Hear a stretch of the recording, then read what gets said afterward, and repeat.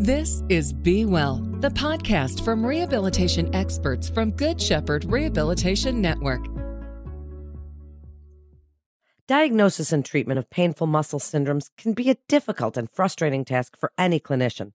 Our topic today is Botox for migraines, TMJ, and other musculoskeletal pain.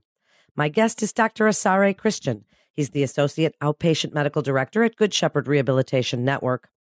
Welcome to the show, Dr. Christian. What has been the mainstay therapy for pain sufferers for migraines, TMJ, and other musculoskeletal pain? So for migraine and other pain conditions in the past, the options we've had have been very limited to just oral pharmacotherapy, basically medications, specifically medications that we use for migraines. And this type of chronic pain syndromes are anti-seizure medications, antidepressants. So medications that we're using off-label, and they have multiple side effects that a lot of times patients cannot tolerate.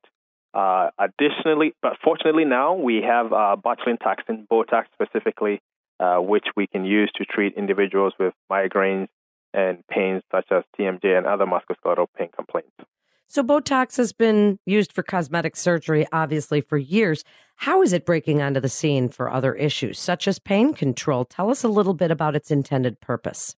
Right. So I think most people are familiar with botulinum toxin, but even before then, historically, we've known that Botox actually works for pain. So way back when we were using Botox for treating dystonia, basically stiffness within the neck, we did recognize that when individuals get treatment for dystonia, they actually end up having improvement in pain. So we have known that there is a benefit of pain relief from Botox many, many years ago. And then subsequently, we started doing Botox for cosmetics. And then we also recognize that a lot of these ladies that were using, ladies or men who were using Botox for cosmetics, if they have migraine, we also notice that this is something that also helps with their migraine. And then subsequently, we've had studies that has confirmed this, and this has become one of the ways to treat migraine. Speak about the clinical indications for its use. Are you looking to traditional forms of treatment first? Is this ever used as a first line of defense? So when it comes to migraine alone, so the indication for Botox is for chronic migraine. So this is individuals who have migraines more than 15 days out of the month. So that's the definition of a chronic migraine. So we do have individuals who get migraines every once in a while, but if you're getting migraines 15 days out of the month and it's debilitating, those are the indications for Botox for chronic migraine. So in the example of musculoskeletal pain, and depending where it is, where is the most likely area of concentration? What are you seeing? So when it comes to musculoskeletal pain complaints, we actually does not have current indication for Botox from the FDA. I mean, this is talking about FDA indication for Botox for musculoskeletal pain. But we do have it for dystonia. So dystonia occurs within the muscles of the cervical spine, so within the neck muscles, within the back, upper back, so thoracic region, lumbar region. So all these areas can develop sustained muscle contractions that are very painful, and those can be considered as dystonic muscles. And those are the areas that we can treat with botulinum toxin. So, for example, some people have had surgery for their back. Because of going through surgery, muscles and tendons heal and things can become very tight and become very painful. So even though their surgical situation has corrected the problem that was initially there, scars and other immobility complications can lead to tight muscles, and this can be an indication to treat with Botox as well. Can you even use it for conditions such as Parkinson's disease when you're talking about maybe foot dystonia? Botox is an indicator for dystonia. So if individuals have Parkinson's and they have tight muscles, that will be indicated. MS patients that have spasticity and have pain with that can also be used for treatment. Is there some variability as to how quickly patients begin to see benefits? And is there certain patient selection criteria that you would like to discuss? In general, botulinum toxin Botox start working in 3 days, peaks around 3 weeks, and it lasts for about 3 months. So it's kind of 3 days, 3 weeks, and 3 months. But we do know in clinical practice that there is variability in terms of how people respond to therapy. So everybody will respond to this differently. Majority of the people will say by 4 weeks, if they're going to notice any improvement in their symptoms, do see that improvement within about 4 weeks or so. In terms of duration, individuals goes between 2 months to 4 months. So there's people that will get treatment. It will last for about a month. There's individuals, majority of people will get about 3 months. And even we do have some people that will have pain relief more than 3 months up to 4 and 6 months. In an example, Dr. Christian, such as TMJ, based on where it's located, is there a learning curve for these injections? Have you seen that more experience produces better outcome? Tell us a little bit about the physician's experience with this.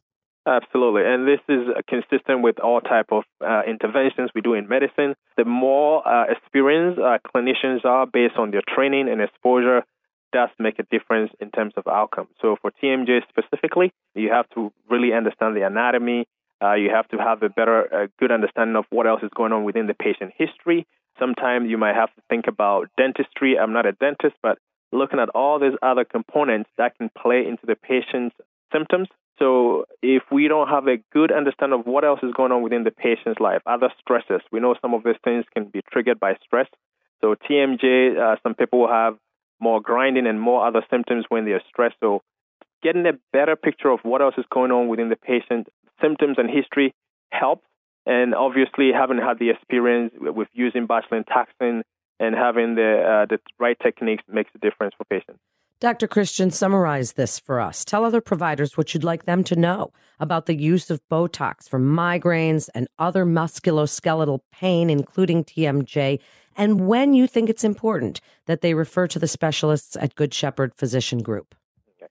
So I think what I would like doctors to understand, this is, throughout our medical training, we have some understanding of how botulinum toxin works, which is it works by blocking acetylcholine. So what we've learned in residency, if you do not have residency in neurology or pain or specifically physical medicine, you don't have this concept of the anti-nociceptive effect, meaning the pain effect that we get from botulinum toxin treatment.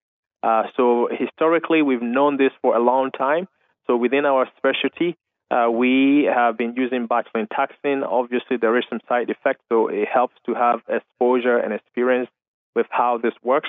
And if any providers are out there who have individuals that have migraines, they're not responding to current therapies, which are the medications that we have. They do have side effects they can't tolerate. They're having more than 15 days of migraine and with functional impairment. This will be a good place to start. Also, if there's individuals who've had chronic muscle pain that has not responded to epidural injections, they have not responded to surgical interventions, which is actually something I see quite a bit in my practice. So post-laminectomy syndrome, individuals who have surgery, subsequently the structure is fixed, and now they have all this muscle tightness, they have all this pain. That will also be a population that we can manage safely here in our clinic. Same goes for TMJ and other dystonia and other chronic pain conditions that relate to the musculoskeletal system. Thank you so much, Dr. Christian, for coming on with us today and sharing your expertise. This is such an interesting topic. Thank you so much for joining us. This is Be Well, the podcast from the rehabilitation experts at Good Shepherd Rehabilitation Network. For more information on resources available at Good Shepherd Rehabilitation Network, please visit goodshepherdrehab.org. That's goodshepherdrehab.org. I'm Melanie Cole. Thanks so much for listening.